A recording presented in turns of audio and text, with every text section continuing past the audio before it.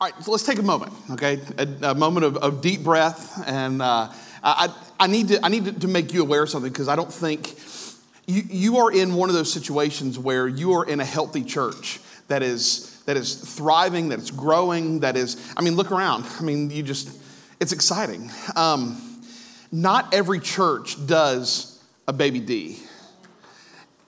And it's sad because some churches have just become content with where they are. They don't reach out to the next generation. They don't give moms and dads support and love and care. And so these moms and dads will either go to churches that do offer those things, or they won't go to church at all. That's not the case with Fort Caroline. And so we have to celebrate these things, because this is, should Jesus tarry, we just saw the future of the church, which is going to be super exciting, by the way. That's very exciting. One young man, he's going to be a preacher, I think. That cat didn't want to leave the stage. I was like, bro, come on, we'll preach this thing together. It'll be greght. All right, if you have your copy of God's Word, we're going to the book of Philemon today, chapter 1. If you get to Philemon chapter 2, you're not in Philemon, okay? So Philemon was one of those one-chapter books. I want to say to all the moms out there, I want to say Happy Mother's Day. Motherhood is a privilege. It is yes, and worthy. You are worthy for dealing with all of the bowel movements and the vomit and teenagerdom and all the things that you go through. You don't get nearly enough recognition. We want you to know we love you, we care for you. So Mother's Day is actually kind of an interesting day because of the wide range of emotions, and I don't want to take anything away from moms, but women as a whole deal with a whole gamut, a wide array of emotions. For some, we have moms that are in the room, grandmas who are in the room who are part of baby dedication, who got to watch their kids and grandkids, who got to dedicate their children to the Lord. There are just as many women that are out there who would love to be a mom, who aren't capable because of infertility or whatever. There are women that are out there who are maybe for the first time you're living through Mother's Day, and you've recently lost your mom, and you're grieving. We want you to know that we love you and you're seen, and we pray for you alongside of you. You may be out there and you may say, Pastor, I'm a mom, but I just didn't do it right. Like, I wasn't good at it. And I made some mistakes, and my relationship with my son or my daughter has suffered because of it. I want you to know there is grace for you, and there are second chances. And our God, the beauty of grace is that our God is a God of second and third and fourth and fifth chances. And it's never too late to make things right. And you may be grieving today because you had an estranged relationship with your mother, and you never put things right before she passed. I want you to know that part of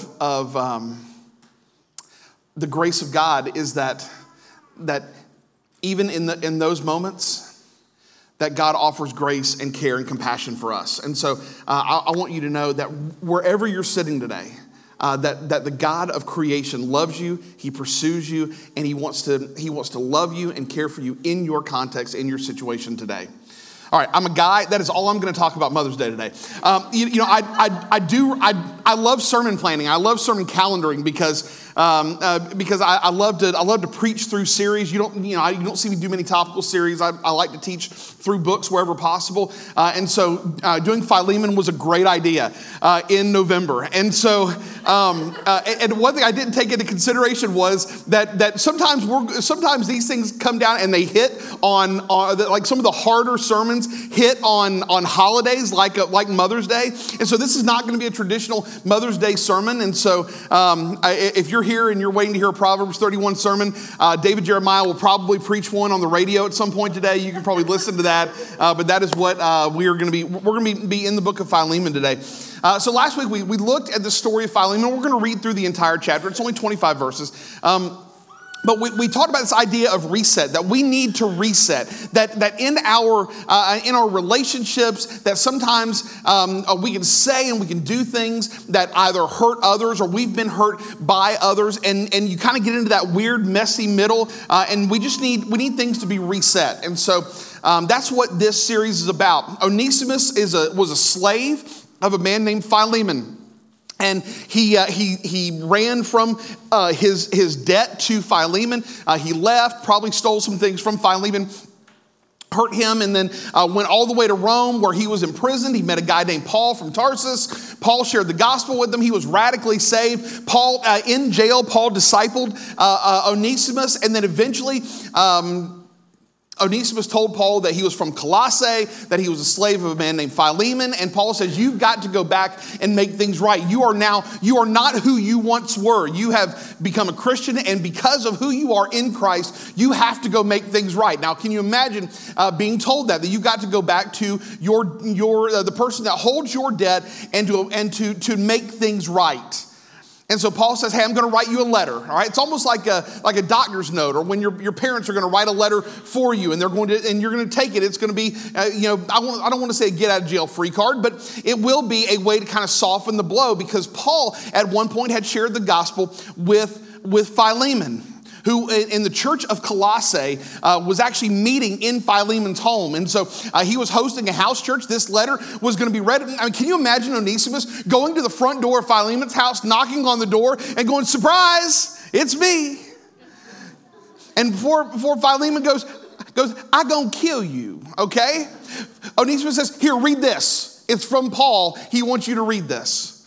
And so they go into the house and sit down in front of the house church, and Philemon reads this letter, and that is the letter that we are going to read together today. And it is all about Paul appealing. It's the word that Paul uses, that I'm begging you. I'm appealing to you for my brother Onesimus, who, by the way, is now your brother.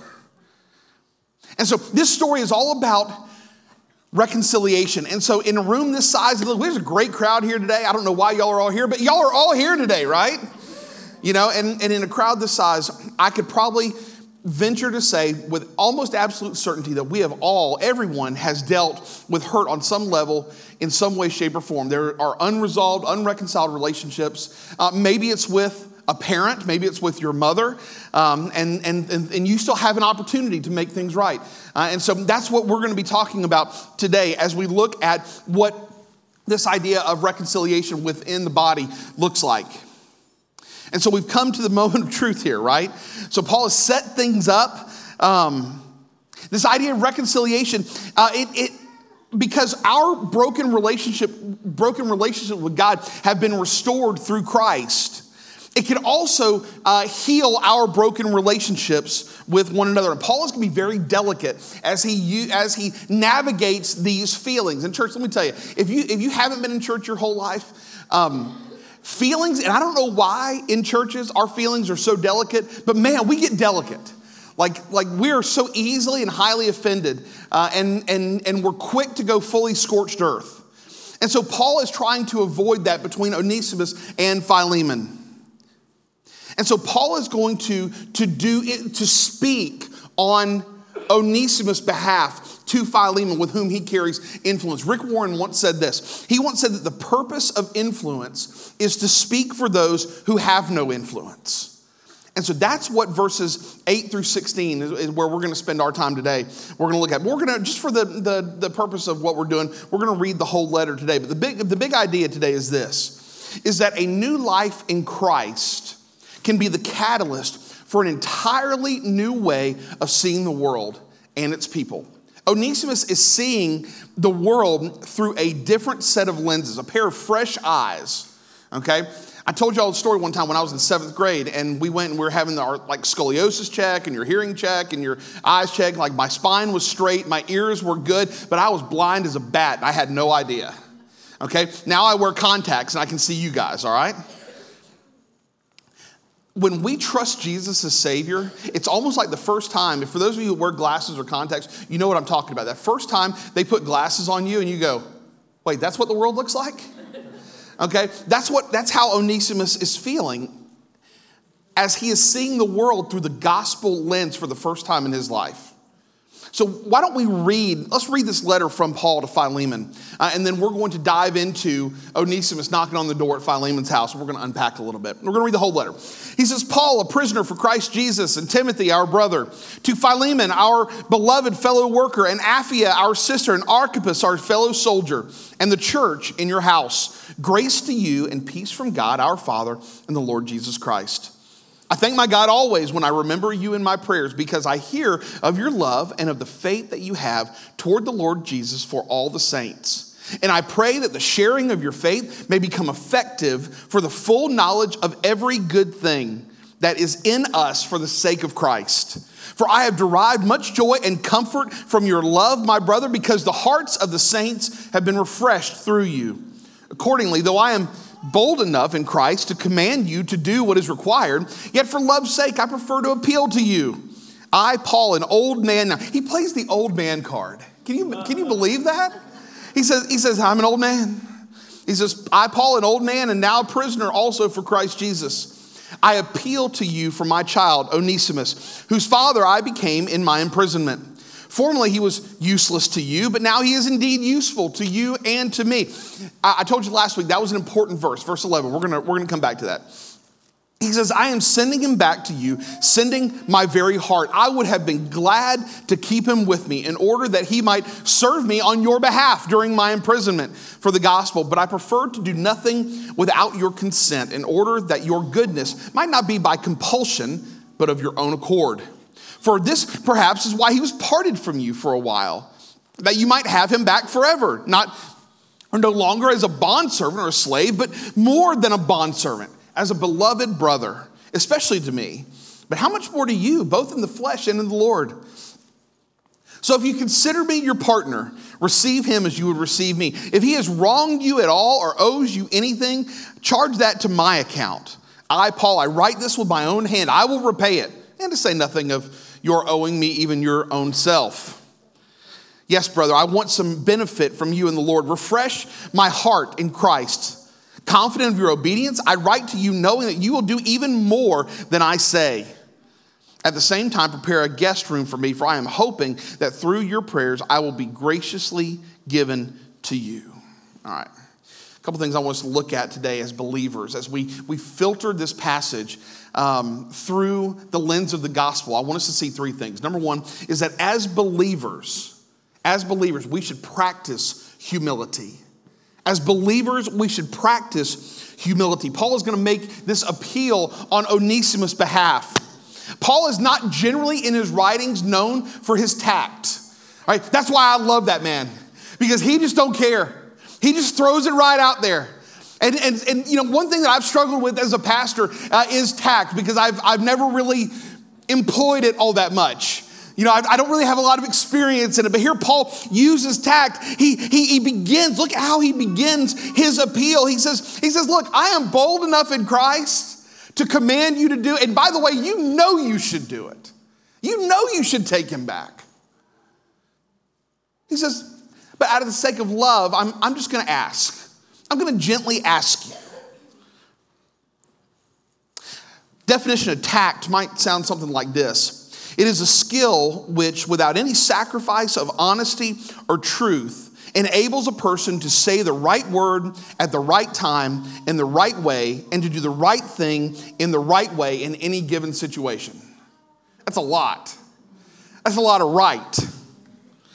This is something that as believers, church, and look, I'm telling you, I'm not good at this. I am working on it through the process of sanctification.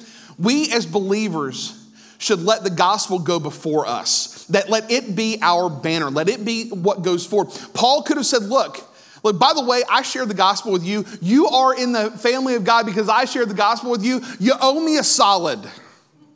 Do me a solid. He didn't say that. He says, out of love, I'm going to ask you to do what you know is already correct. Look at verses 8 and 9. He uses the word accordingly. Some Bibles may say therefore or for this reason.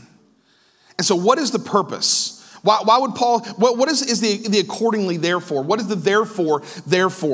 Well, it goes back to verses 4 through 7. Paul uses this idea of love and of faith, that the church at Colossae came together out of the mutual love and faith they have in Christ. He says, verse 7, I've derived much joy and comfort from your love, my brother, because the hearts of the saints have been refreshed through you. And we talked about this last week, that if you have ill feelings or animosity towards someone else, unreconciled feelings. How can you be a refreshment to people who need to have their hearts refreshed in Christ if you're just sitting there grinding on every little thing? Church, I'm not good at this. And I feel like a hypocrite preaching this to you today because I struggle with this. I struggle with it this week. Paul could have pulled rank. He could have said, I'm an apostle, do it. Right? He does have, he said, I could be bold. I could command you. But church, coerced love is not genuine. If I have to manipulate you to do what you already know is right, you're not doing it out of a genuine love for Christ. And so Paul says, Philemon, I know you've got it in you. I know you have the right to be angry. You have the right to put Onesimus back in chains. You have the right to subject him to whatever you want to do because you hold ownership over his debt. I'm asking you not to do that. So Paul is going to do what we as believers should practice. That we should appeal to believers to do the right thing because our lives, church, are no longer founded in getting our pound of flesh or doing what's right for us or doing what benefits us. The moment we were loosed from the chains of sin and selfishness, our lives became chained to Christ, and the gospel became the most important thing in our world. So Paul says, I'm going to appeal to you to do what you already know is true. One thing I love about baby dedication, and it is baby dedication because in some denominations, there is an ideology of imputing salvation or imputing righteousness upon a child. We call that either pedobaptism or we call it, child salvation or baby salvation or whatever it happens to be. What I love about baby dedication in our denomination is that we're not recognizing that a child is saved through the faith of their parents. That this is really so we call it baby dedication. This is really Christian family dedication, where we dedicate the families to raise their children in the nurture and the admonition of the Lord. But one thing we always do, and you notice Matt do it, he called out names. The etymology of names means something. Names in Scripture, they mean something. And this is no different. I want you to look at, I want you to look at verse 11. So what he says is, so Paul says, verse 10, he says, I appeal to you for my child Onesimus, whose father I became in my imprisonment. Formerly he was useless to you, but now he is useful to you and to me. The name Philemon, the etymology of the name Philemon literally means the loving one. So when he says, I urge you to show love and compassion to Onesimus, he is literally imploring Philemon to do what his name already says he should do. But more importantly, verse 11, Paul uses a play on words here, and I love this. Paul says, formerly Onesimus was useless to you. Did you know that the name Onesimus in the Greek literally means useful? So Paul uses a play on words. He says, there was a time when he was useless to you, but now he's living up to his name. He is useful now. And why was he useful? Was it because of something he could do? Was it because of his bodily strength? Something that he could do around Philemon's house? The thing that he was in slavery to do anyway? No, because he had trusted Jesus Christ as Savior. He's now much more useful to Philemon than he ever had been. He says, he was formerly useless to you, but now he is useful to both you and to me. When someone hurts us, we tend to just write them off, don't we? Hey, I'm done with you. There's nothing you could say. There's nothing you could do that could fix this. As a matter of fact, I heard one person say about another person within the context of the local church, which is awful. This person said, this person is dead to me. How sad. But when there is unforgiveness and hurt within our hearts, we tend to just write another person off. They're no longer useful. That's tough. Remember last week we talked about validating hurt? That God validates our hurt. He sees our hurt. He knows our hurt. And he validates it. He says, I want you to know that your suffering has meaning, that it's not purposeless. But that doesn't give us the right to not practice the practice of forgiveness and reconciliation. What Paul is asking Philemon to do here is to give up his right to be right. Now, church, I don't know why the Church of Jesus Christ is not good at this, but we're not good at this. People have turned and have walked away from the faith because someone hurt them, because someone said something about them. And in humility, Christians who should be known by how much they forgive because of how much they have been forgiven in Christ, we tend to hold on to that stuff.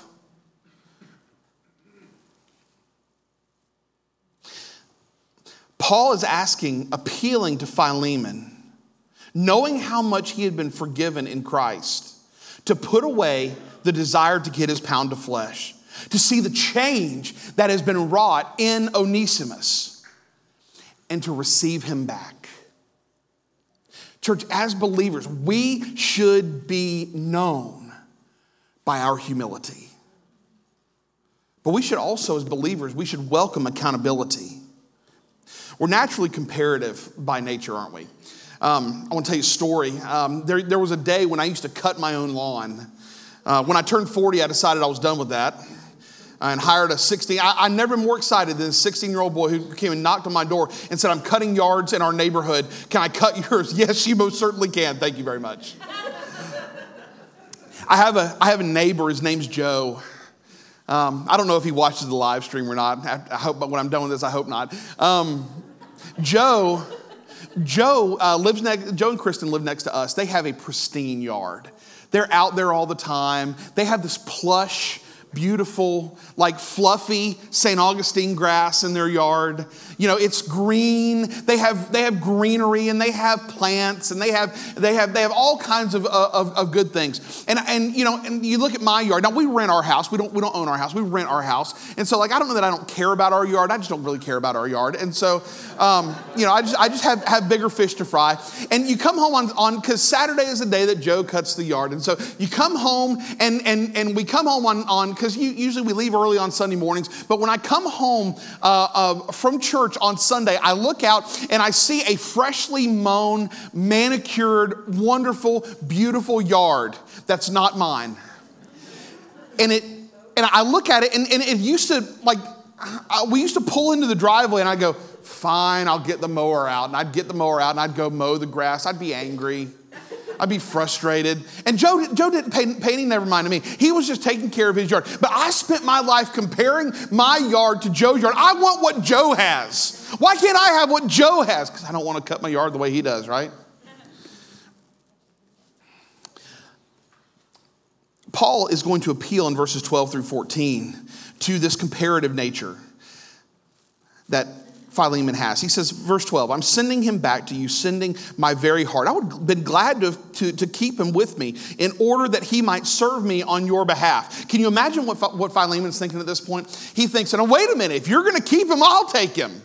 Right? It's almost like a reverse psychology that Paul is using here. Like, look, I didn't really want to send him back to you, but I'm doing it because I think it's the right thing. I think he can be useful to you. But I would love to have had him with me, to be able to work, to be able to serve, because he is not, or again, he's no longer useless. He is useful. He's Onesimus. Paul's going to twist the arm of Philemon a bit. He reminds him that I'm an old man, like do an old man's heart good. But he also says, I'm a prisoner of Christ Jesus. Puts a little gentle pressure, holding Philemon accountable to do the things he should have been doing to begin with. And don't miss how he does it. At some point, Paul shared the gospel with Philemon. There's an emotional connection. There is a relationship that's there that Paul is trying to make. He's not being manipulative, but he certainly wants it to be effective. Paul needs Philemon to show him some love. Do you know that as believers, we show love to a lost and fallen world by extending grace and extending love when it's not deserved? Church, given as much as we as believers know how much we've been forgiven, and look, only you and God know how much you've been forgiven, because only you and God know how much sin is in your life. But can we all lay the crowns down a little bit and just say, we've been forgiven plenty? As much as we've been forgiven, how could we ever look at someone else and say, you're not worthy of forgiveness? You're not worthy of reconciliation. I want you to wallow in your pity. Paul goes to Philemon and he says, I would love to have kept him with me, but I think more can be done by returning him to you. Church, the gospel gives us a completely new status before a holy God. There was a time when we were dead in our sins, we were dead in our trespasses. Dead spiritually, we were literally, the Bible says we were slaves to sin. And that was all in the past. Now we are his children. We are loved. We are forgiven. We are made whole. We are regenerate. The gospel has taken that which is completely broken and has made it alive on the inside. How can we not look at others and see them the way that God sees them? The gospel changes us inwardly and then it changes us outwardly. Paul had seen firsthand the transformation in both Philemon and Onesimus, and now he wants Philemon to experience the same thing. So Paul is going to move with great care and sensitivity. One thing you don't see at the end of this letter, remember this is a letter. Okay, so you're only seeing one side. We don't see how Philemon responds. And I think there's a certain wisdom in that. That this isn't a narrative story. This isn't a parable that somebody is telling like Jesus was telling parables in his earthly ministry, or Luke was chronicling the beginnings of the local church. This is a letter written to a person. And I think on some level, we get to inject ourselves into this story. We get to say, how would we respond if that was us? I've heard it said that the wrong action at the wrong time leads to disaster. The right action at the wrong time brings about resistance. The wrong action at the right time is a mistake. But the right action at the right time leads to success. Timing is everything.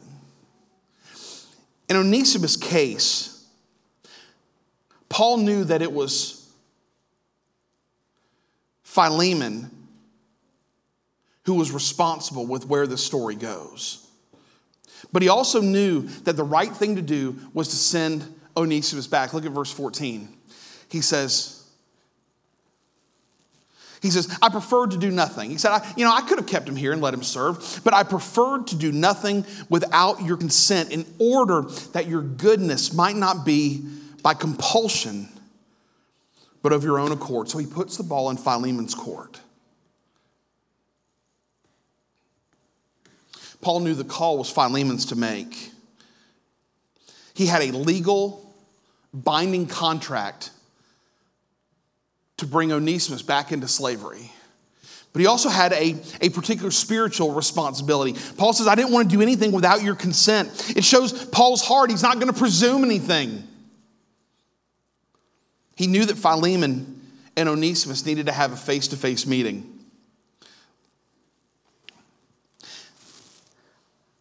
I got a text one time from someone that had hurt me, which, by the way, let's just back it up here. the absolute wrong way to handle conflict within two people is via text. You know that, right? Like that would be almost like in the old days, going on AOL Instant Messenger and going, hey, I'm sorry. like words on a page, like going to their MySpace page and DMing them, right? You know, words on a page convey no emotion. Paul knew that Paul could have sent word. He could have sent a message, kind of like in a first century DM, right? Slide into Philemon's DMs. 12 of you know what I'm talking about. Okay. Paul could have sent a letter to say, hey, listen, I've got Onesimus. All's well. He's become a Christian. He's now your brother. Good. You know, I'm going to hang out with him here. Good luck to you. Paul understood that the only way for accountability to happen was through a face-to-face meeting. So much more happens, and sometimes you can't always have a face-to-face, but you can have a voice-to-voice meeting. You can call somebody. If someone's hurt you, or if you've hurt somebody, Paul sends Onesimus back to have a face-to-face meeting.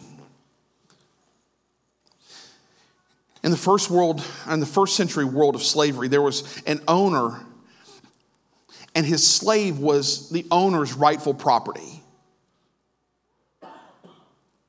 at least until the debt was paid.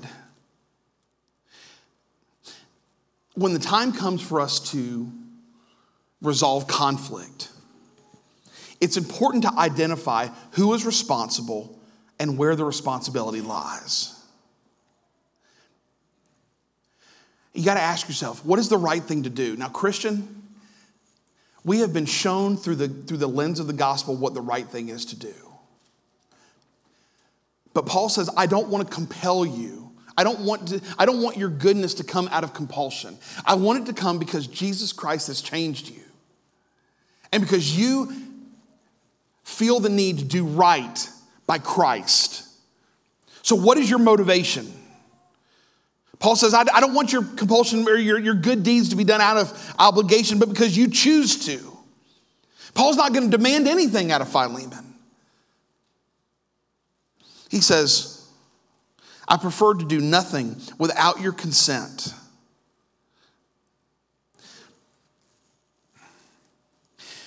The problem with our sin, you ever heard of the butterfly effect? Where a butterfly flaps his wings and something across the world happens, is affected because of it. Our sin is very similar to the butterfly effect. As much as we want to think that our sin only affects us, our sin affects all of those around us. The choices that we make, the people that we hurt, the things that we do. Our sin has consequences. Our actions, the way we respond to stimuli doesn't just affect us. So church, let's have the hard talk. What does this mean for us? Paul sends Onesimus back and sends him back to Philemon, and he says, you got to do something with this. He's going to stand on your front door. He's going to watch you read the letter. What's your response? Christian, what should our response be? Is there somebody that you've hurt that you need to call today, that you need to stand in front of today and say, I'm sorry for what I've done? It may have happened yesterday, 10 years ago, longer. The God of creation says, I don't want to compel you to do what you know in your heart is right. But the gospel is what the gospel is. The gospel is about forgiveness. As believers, we should welcome accountability. But finally, we're almost done. As believers, we should recognize God's supremacy. Look at verses 50 and 16. So when we talk about the sovereignty of God, we talk about God's providence, those are big church words, but what do they mean? Literally, the word sovereignty, supremacy, means that God reigns over everything He created, which is everything. There's nothing that has been made that is beyond His authority or His power or His rule. And the good part is that nothing sneaks up on God. Nothing surprises God. There's no accidents. There's no accidents or coincidences. And so look at verse 15. He says, for this perhaps is why he was parted from you from a little while. Isn't it cool that God took Onesimus' sin from running from his debt and led him to Rome where he would trust Jesus as Savior. And God would take that which Onesimus meant for self-fulfillment and would use it to glorify himself. Paul says maybe that's why he was parted from you for a little while, so that you might have him back forever, but not as a slave, but as a brother.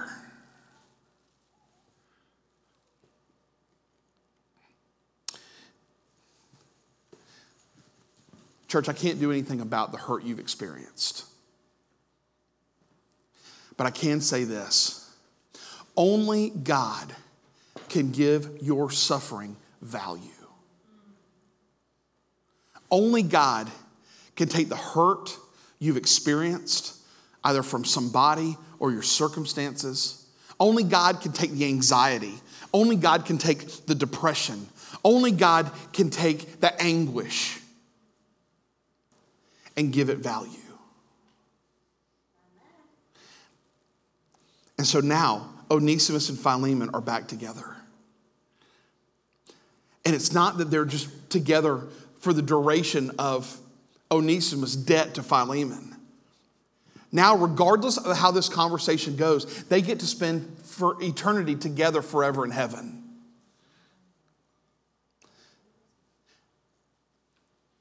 I don't want to get to heaven and see somebody that I failed to forgive and go, oh goodness, I get to spend eternity with you.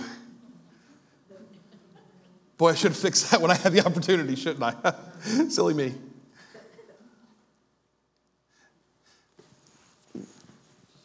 I know you've hurt. But there's a value to you in this life that in the name of Christ, don't hear what I'm not saying, okay? There's value not in just letting it go. It would be so easy for me to say in Christ, you just need to let it go. There's more of you than there are of me. I don't want to be tarred and feathered today. But church, hear what I'm saying. There's a value in Christ of letting it go and not holding the other person responsible for the hurt they've caused. There's a quote that I once heard that I'll never forget. That forgiveness is letting a prisoner go free and realizing that prisoner was you. Forgiveness is letting a prisoner go free and realizing that prisoner was you. There's a man in the late 19th century whose name was Horatio Spafford. Maybe you know of his name, maybe you don't. His family, they had 4 daughters. He and his wife had 4 daughters and 1 son. And in 1871, the Great Chicago Fire happened, and Spafford lost a fortune in the fire. And thinking their family probably needed a vacation. In the meantime, they lost their son to scarlet fever. Thinking it just can't get any worse, Horatio Spafford puts his family, his wife and his 4 daughters on a boat to London. They're going to go spend some time over in Europe and just try to gather the broken pieces of their lives. On the way to London, the boat, in the midst of fog, wound up colliding with another ship and went down. When Horatio Spafford's wife gets to London, she telegraphs her husband that their 4 daughters had died. She sent a telegram that said, "Saved alone, what shall I do now?" And so Horatio Spafford gets his clothes together, and he's going to go to be with his wife, who's now grieving their son and now grieving their 4 daughters. And he gets on the boat, and as he's on the boat, he's in anguish. He's grieving over the loss of his stuff and over the loss of their fortune and over the loss of his children. And what are they going to do now? How am I going to face my wife? What am I going to tell her? And he gets a note from the captain that says, "Would you join me on the bridge?"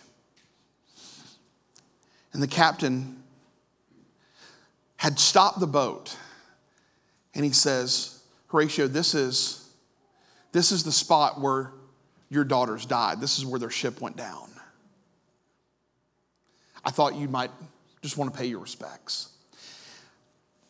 Horatio Spafford takes a stationery from the Brevoort House, and he goes out onto the deck of the ship, asking God to show him, how am I supposed to feel here? And he writes these words: "When peace like a river attendeth my way, when sorrows like sea billows roll, whatever my lot, thou hast taught me to say, it is well with my soul." Friend, I don't know where you're hurting today or what's hurt you. Can I tell you, in Christ, can you let it go today? Can you let go of that debt that somebody owes to you, that you might find peace like a river? Horatio Spafford and his wife would later move to Jerusalem and become missionaries. And they would open a hotel where they would share the gospel out of for the rest of their life. It's called the American Colony Hotel. The stationery from the Brevoort House, where he wrote those famous lyrics of my favorite hymn, by the way, are on display. And even in the generations after their death, still continue to preach the gospel. I don't know what you're struggling with today, but the Lord wants you to let it go for the gospel and for your own good. God could compel you to do what he's already done in spades for you. But in love, he doesn't want to compel you.